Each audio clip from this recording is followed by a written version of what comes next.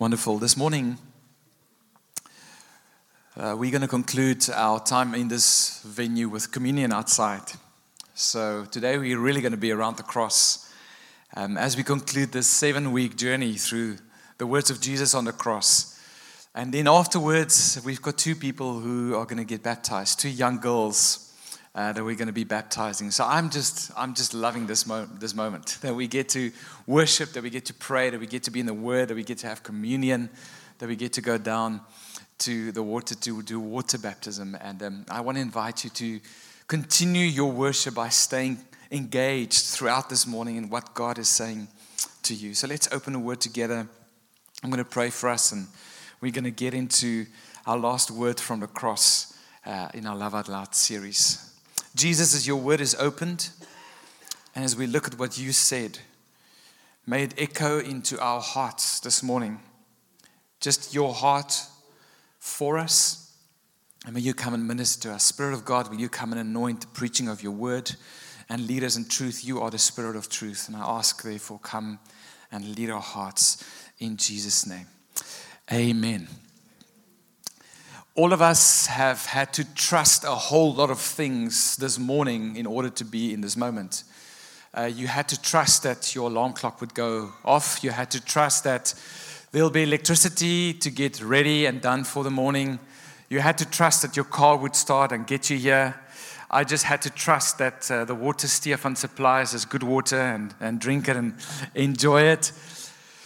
Our entire life, if you think about it, is built on the idea of trust. Having to trust things in order to get through it. But we don't often think about it like that, right?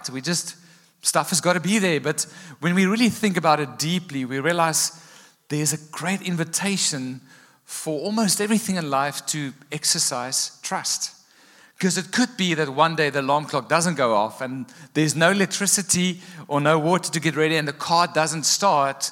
And it's only then that you realize, I trusted in something that has let me down. So trust in its nature as something we've got to do. We can't get away from it. We can try, but it is absolutely impossible. This morning, we're going to conclude our series through the words of Jesus on the cross by looking at his last word. And it's been so beautiful to linger around the cross over the past 6 weeks, right? To not just have our Easter weekend celebrations, but actually to say, let's pause for a little while longer around what Jesus has done. And I believe this morning we're going to go much deeper into a few words that we read, and our lives will be set again on the fullness of Christ. I pray this morning that you would leave here knowing that love has come out loud to speak to all of our hearts. 7 words. Father, forgive them, for they do not know what they do. Truly, truly, I say to you that today you will be with me in paradise. Son, behold your mother. Mother, behold your son. My God, why have you forsaken me? I thirst. And then last week, it is finished. And let's read our 7th word on the cross together this morning out of Luke chapter 23, verses 44 to 46. It was now about noon, and darkness came over the whole land until 3 in the afternoon. For the sun stopped shining, and the curtain of the temple was torn in two. Jesus called out with a loud voice, Father, into your hands I commit my spirit. When he had said this, he breathed his last. It is a dramatic scene. It was dark, unnaturally so. The curtain in the temple, which represented the separation between man and God, has torn in two. And apparently, if you read up a little bit more about it, and if you go into the Bible and how God described the temple to be built, it was a thick curtain, was torn in two. No man standing there tearing it. It was the Spirit of God breaking the divide. And in that moment, Jesus, with a loud voice, cried out, Father, into your hands I commit my spirit. And this was a cry of trust. It was a cry of trust. In that moment, when Jesus faced the last thing that every human being has to face, physical death, he faced it with trust. Incredible, deep-seated trust, and such a confidence in the Father that he would give up his spirit in that moment. What a glorious thing it is for us today as those who know Jesus and follow him to say that even in our most vulnerable, painful, scariest moment of life, we have a Father that we can trust. I love how these words work, because the first prayer out of the 7 words on the cross and the last one is all directed to Father. And once in the middle, he speaks to God again, but he says, my God, why have you forsaken me? And we went through understanding why he used the word God and not the word Father. But here, right at the end, in his final breath, he speaks to the Father.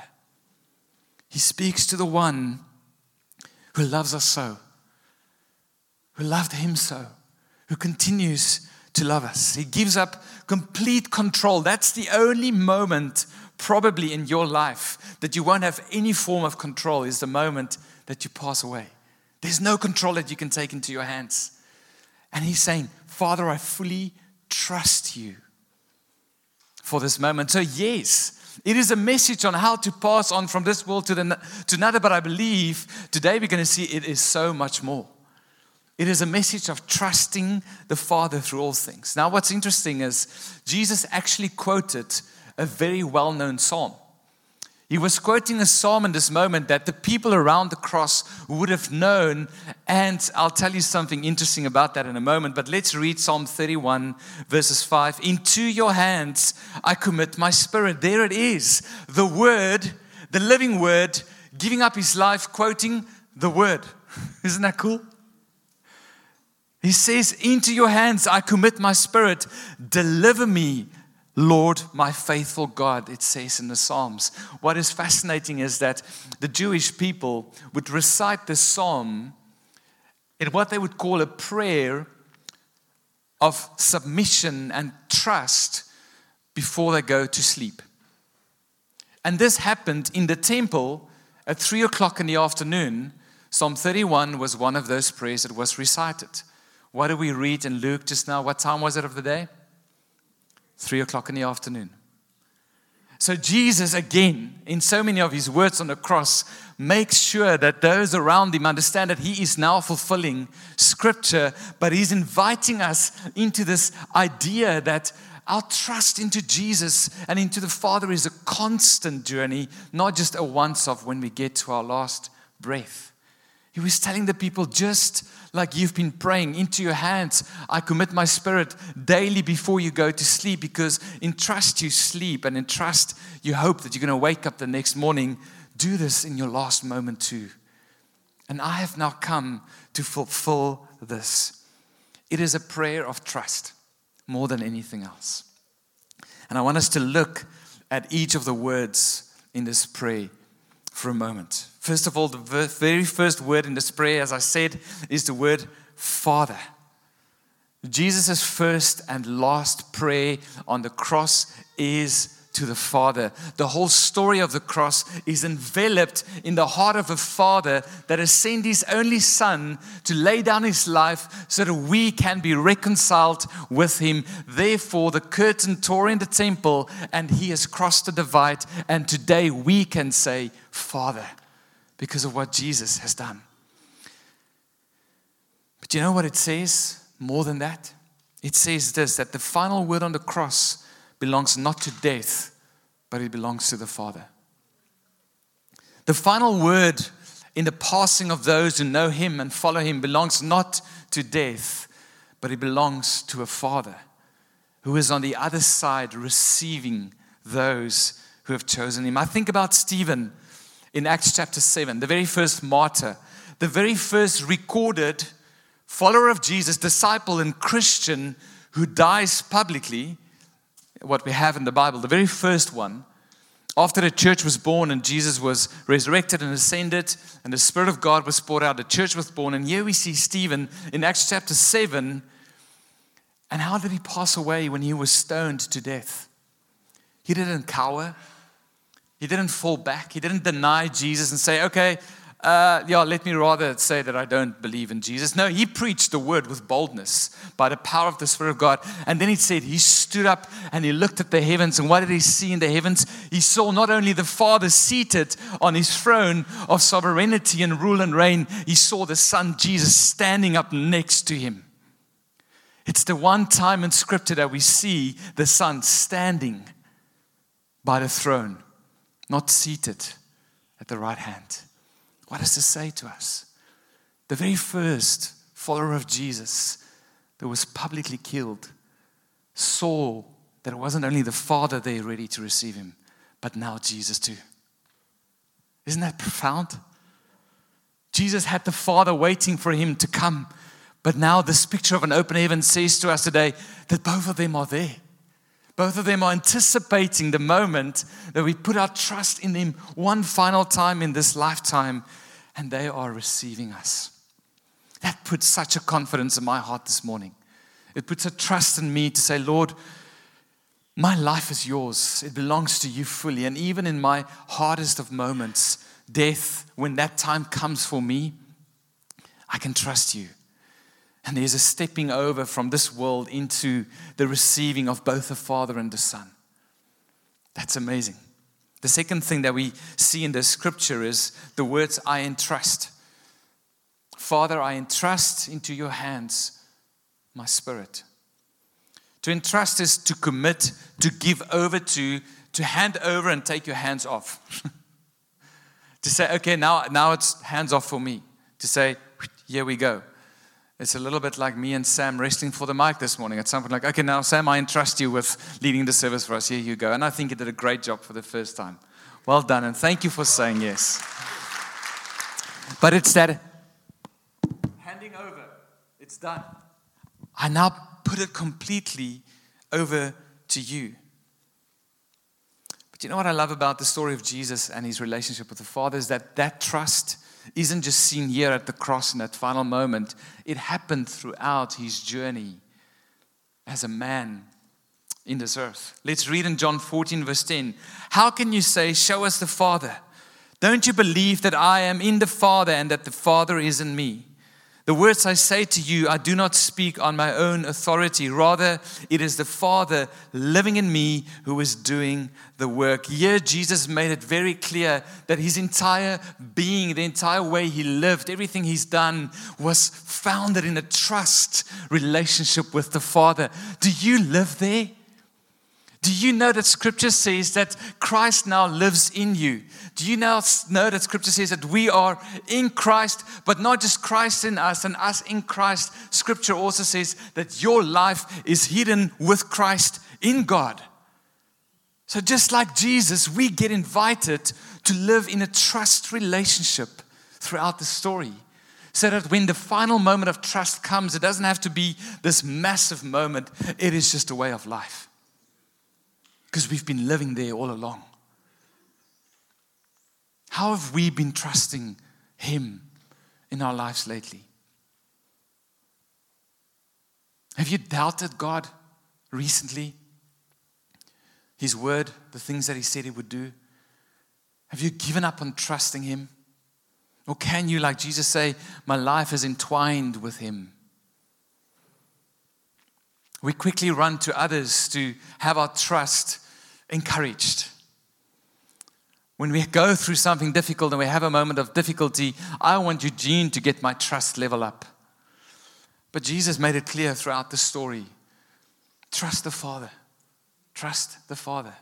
He knows that you need the things that you need. We are good in trusting our alarm clock. We are good in trusting our cars. We are good in trusting that we will have water and electricity. We're good in trusting our workspaces, people in our lives. But sometimes we let our trust in the Father slip. And it's because of a continued relationship that Jesus and the Father have had that trust was so established that in his last moment, He didn't just say, here we go. He cried out with a loud voice, Father, I trust you. Can we live there as the people of God? Father, I trust you. When I go through a difficult time, I have all my complaints and pity parties and all the other things, and then eventually I end up with trust. Anyone relate? I'm quite dramatic, I've learned lately, not just only from Helena, but recently Alika has been telling me, sure, Dad, you're quite dramatic, eh? And I'm like, yes, I am. So I'm sitting here preaching to myself.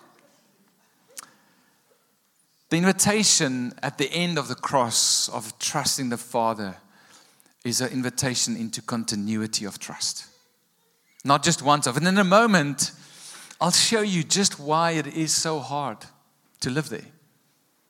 Because let's be honest, it's hard in this life, right? It feels kind of difficult to actually live in a constant space of trust. And I'll show you why, but I'll show you what Jesus has done. And then the words, into your hands. And I thought about this. Interesting that Jesus used those words. He could have just said, Father, I give you my spirit. I entrust you with my spirit, and breathed his life. But he added these few words in there. Into your hands, I commit my spirit. So obviously he was trying to let us understand something that he was trying to say. He's leaving us with something that we need to take a deeper look at in this moment. And I was praying and seeking the Lord in preparation for this. I'm like, Lord, what is it about the hands? What is it about the hands? And Thursday morning at 4 o'clock, I woke up and I felt the Lord just leading me and says, go, let's talk about this sermon. So went to the lounge and I sat there and I'm reading just again, just those words. Father, into your hands I commit my spirit. Father, into your hands I entrust my spirit. Lord, what are you saying? What are you saying? And all of a sudden, I realized what happened here. It all goes back to the beginning. We've been saying it often lately, that the whole story of the Bible is one connected story pointing to Jesus.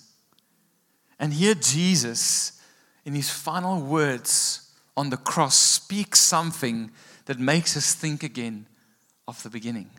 Let's quickly read the creation story. In Genesis 1, it says, and God said, let there be light. And God said, let there be an expanse in the midst of the water, and let it separate the waters from the waters.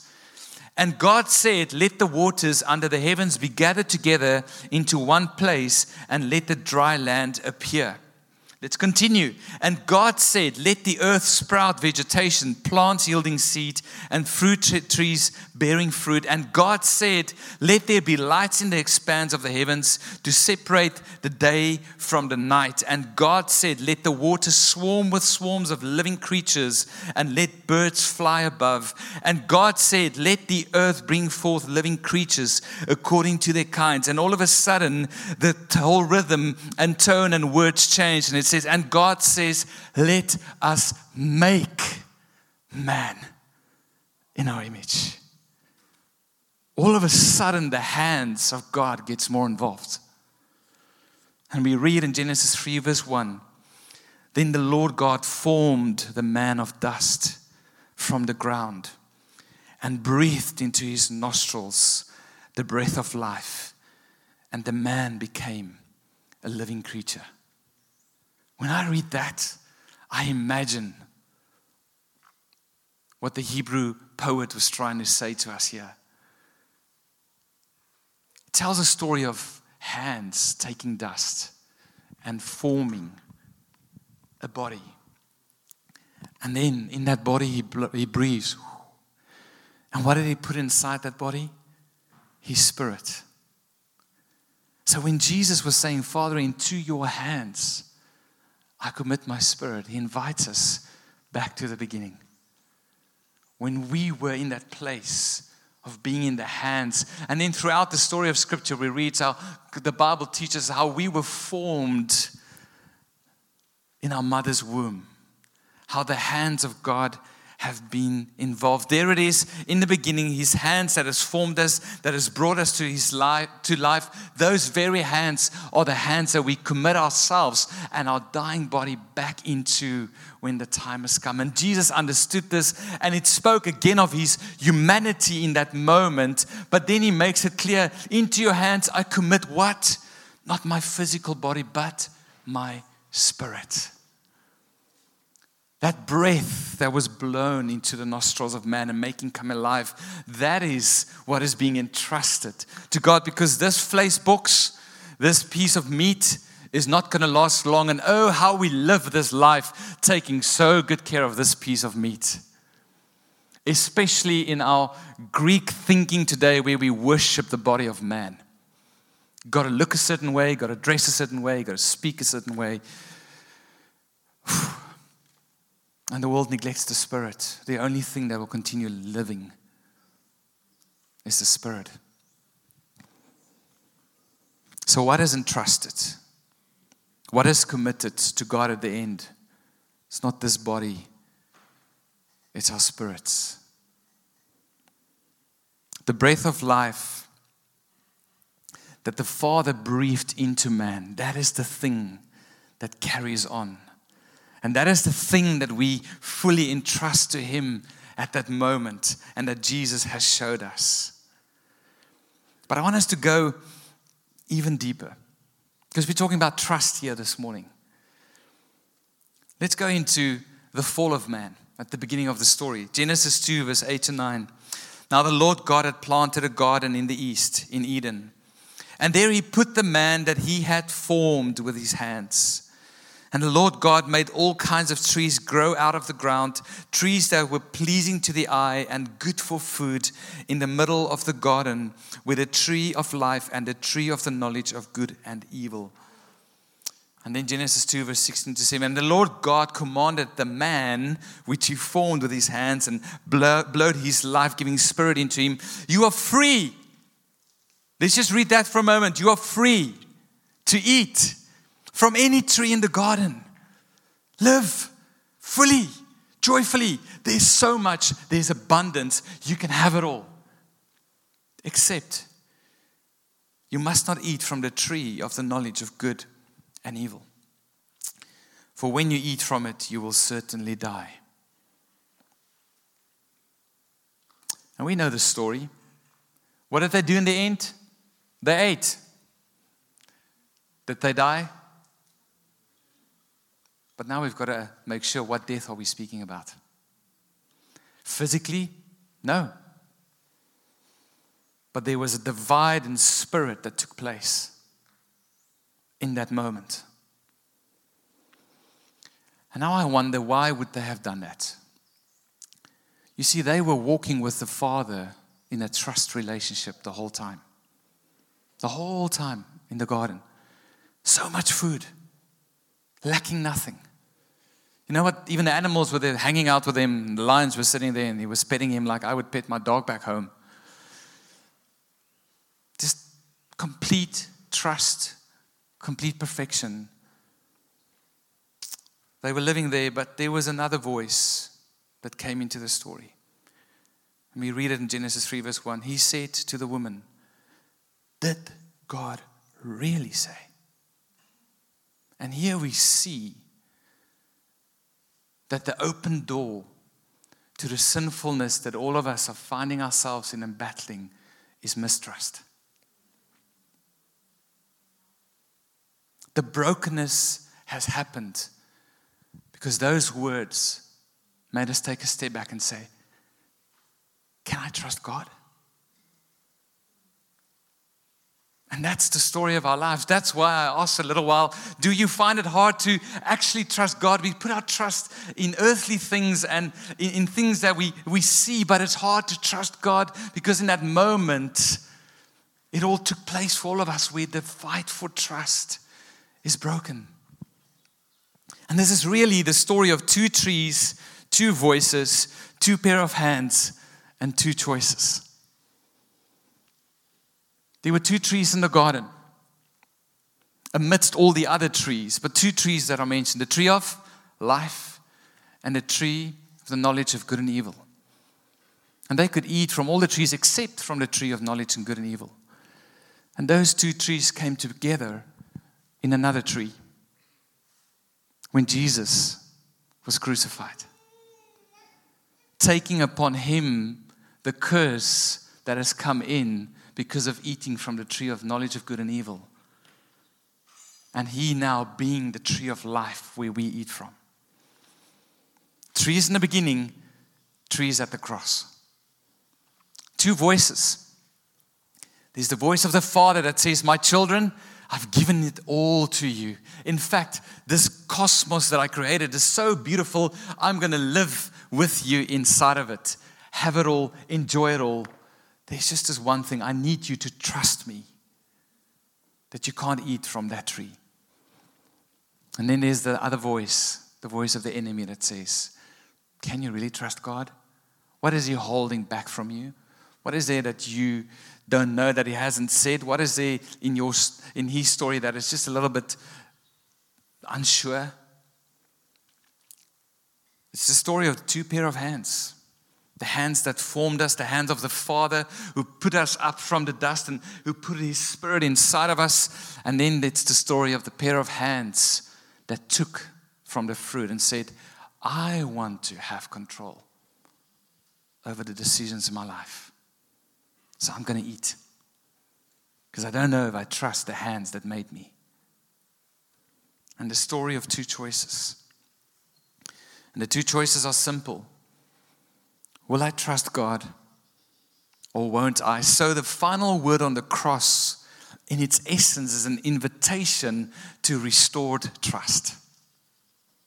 It is Jesus reversing what's happened in the garden and saying, you know how you live as a human? Let me show you. Let me give you an example of what it means to live in Christ-likeness. You live so that you put your trust in the Father continually, that even in your most vulnerable, your very last moment, your life is a story of trust in the Father. That you can say, Father, I have chosen not to take my life into my own hands, but to trust you with it. And Father, I choose today, even in my passing, that I trust you fully.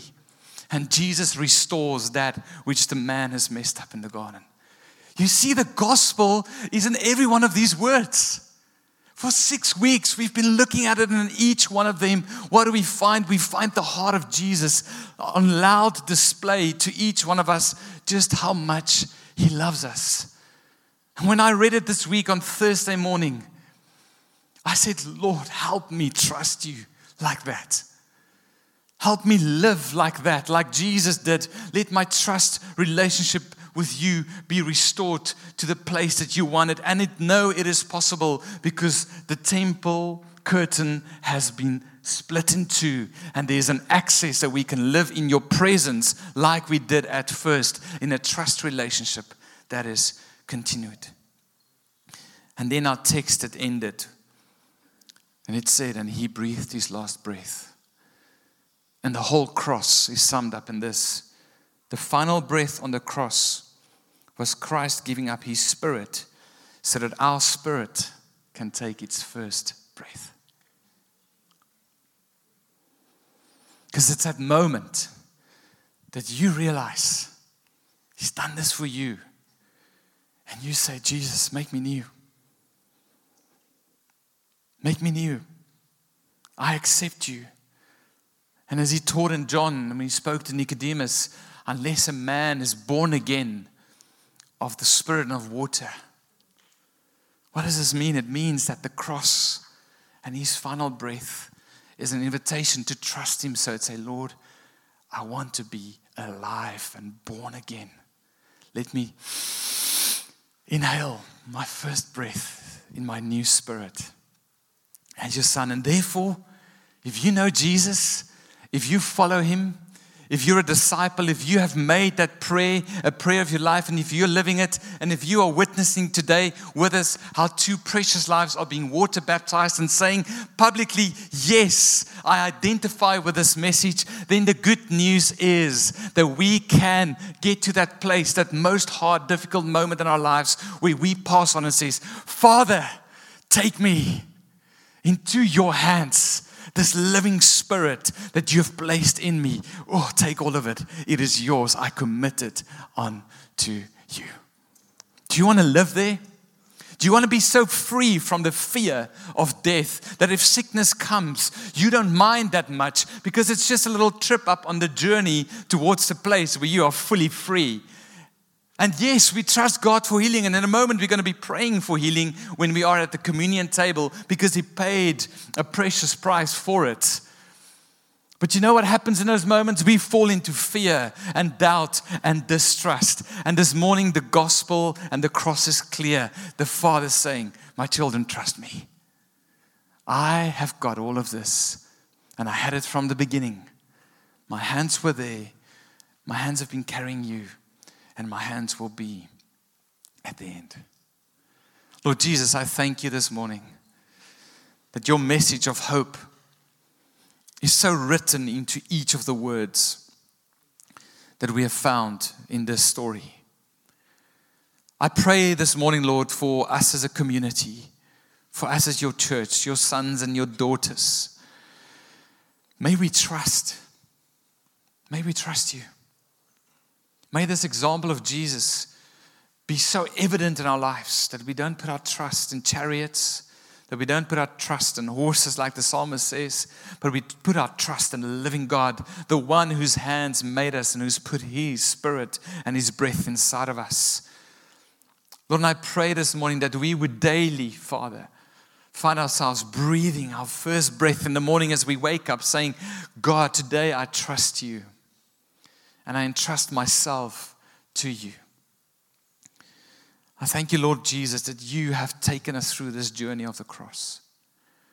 Each of those 7 words have taught us so much of your heart. And I thank you, Lord, that every single time we went through the story of the gospel, the good news of Jesus, it shows us that you have come to make right that which is made wrong. I pray this morning, Father, if any one of us are living in distrust, that you would come and save us. That we would pray Psalm 31 verse 5, into your hands I commit my spirit, Lord. Deliver me, oh Lord. Deliver me this morning. Deliver me from my distrust. May I hear the one voice that I need to hear. May I trust the one pair of hands that's made me, that is carrying me, that will receive me. May I be at the tree of life at the cross, who took away the tree of the knowledge of good and evil that has brought the curse. Lord, and may your voice be the voice that we hear and listen to every single day. And maybe you're here this morning and you've never trusted God. You've never trusted Jesus. I want you to take a moment just by yourself and say, Jesus, today I choose to trust you. Into your hands, I commit my life. You can just pray that by yourself if you feel led to do so.